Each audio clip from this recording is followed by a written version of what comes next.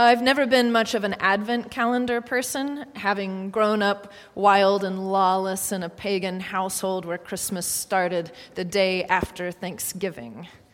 I didn't even learn that there was a season called Advent until I was an adult, when I became an Episcopalian and began to understand the church's teachings on the season of darkness that precedes the great light.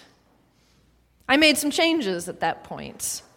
Friends and family became alarmed when I stopped wishing people Merry Christmas before December 25th.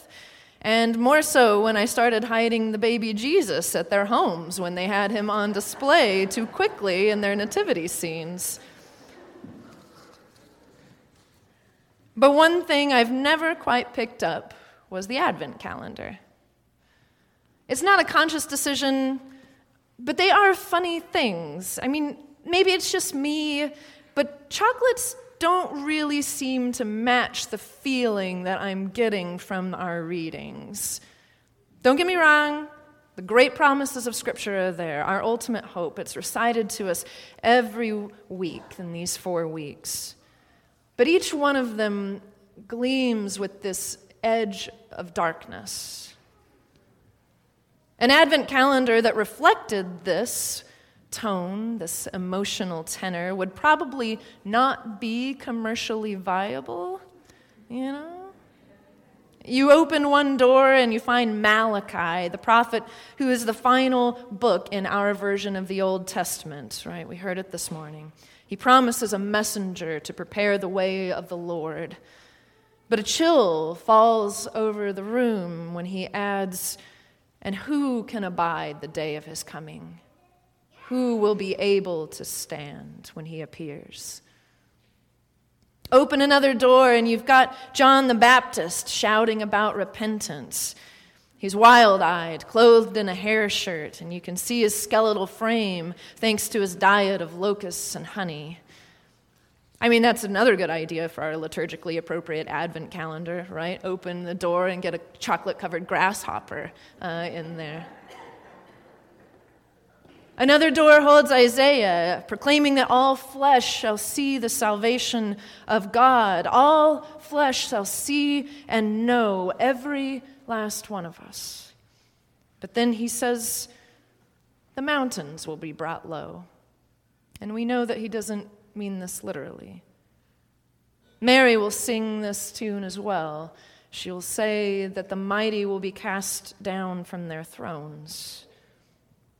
And when I look out comfortably from my seat of security and wealth, I know this somehow means I will be brought low too. All of these doors opening to these images of preparation, waiting, they always have this dark edge to them. Who will be able to stand? What are we waiting for? The world answers this for us easily.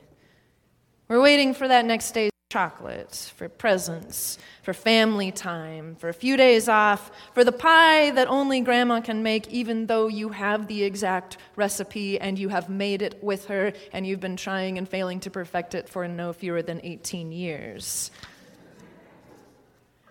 But Advent complicates these easy answers for what we're waiting for. We await the birth of the baby, the Son of God, with the sweetness and light of everything an infant holds. But we also know that that's happened already. The season of Advent for the church takes us beyond a sentimental remembrance. It asks us not to wait for December 25th, but for our Lord's promised return. Advent opens a door and asks, do you know how to wait?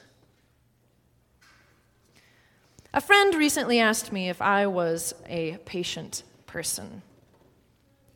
I mean, what kind of question is that to ask somebody, really? It's like saying, do you really need that second helping of dessert? You know, they know the answer when they ask you the question. Are you going to have time to read that book that you're buying? Was it constructive when you responded without taking time to cool off? The questioner knows the answer to the question that they've posed. What does patience even look like? I remember hearing the words of an old civil rights leader who said, "Until you've knocked at the locked door for years till your knuckles bled, you do not know what prayer is." So there's impatience on the one hand, but on the other, there's a way that patience wears thin, and it turns into putting your head down, giving up, to stop the process of knocking. Sometimes I wonder how much Advent is the questioner who asks what we know of patience. Because Advent, of all the seasons of the church, signifies to us who we are and how we live as Christians. That we are people who have seen the promise of the coming Lord. But we're also people who are waiting for the test results.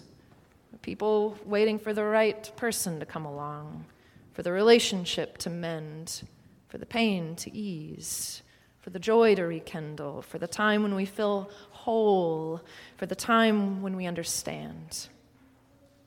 Christianity is Advent. We are the people of the already and the not yet. Advent asks us to wake up from our apathy, to wait with expectation, to be the people who bring about this fullness, the people who live into the promise of Christ's return and enact it. I mentioned Malachi to you earlier. Now, we Christians ordered our Old Testament differently than the Hebrew Bible. We put Malachi right at the end, the bookend. And if you know your Jewish theology, then you'll know that Malachi is promising the return of Elijah. Elijah was the prophet who never died. Jews will still leave an empty seat for him at the table. Elijah, Malachi says, will prepare the way for the Lord's coming.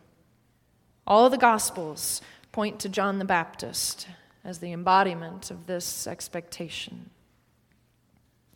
But a rabbi friend of mine was a fan of Elijah. She named her son after him. She said Elijah was the original superhero of the Bible. He worked these great miracles on earth. He healed and fed and brought the dead to life and was carried away on a chariot of fire. But she said, we believe that he will return. The question is, what is he doing until then? She says Elijah can be found even now in our waiting.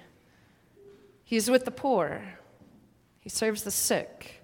He sits with the outcast. He catches the tears of the brokenhearted. If your waiting looks like this, you can see him now, right there, teaching you how to prepare the way of the Lord.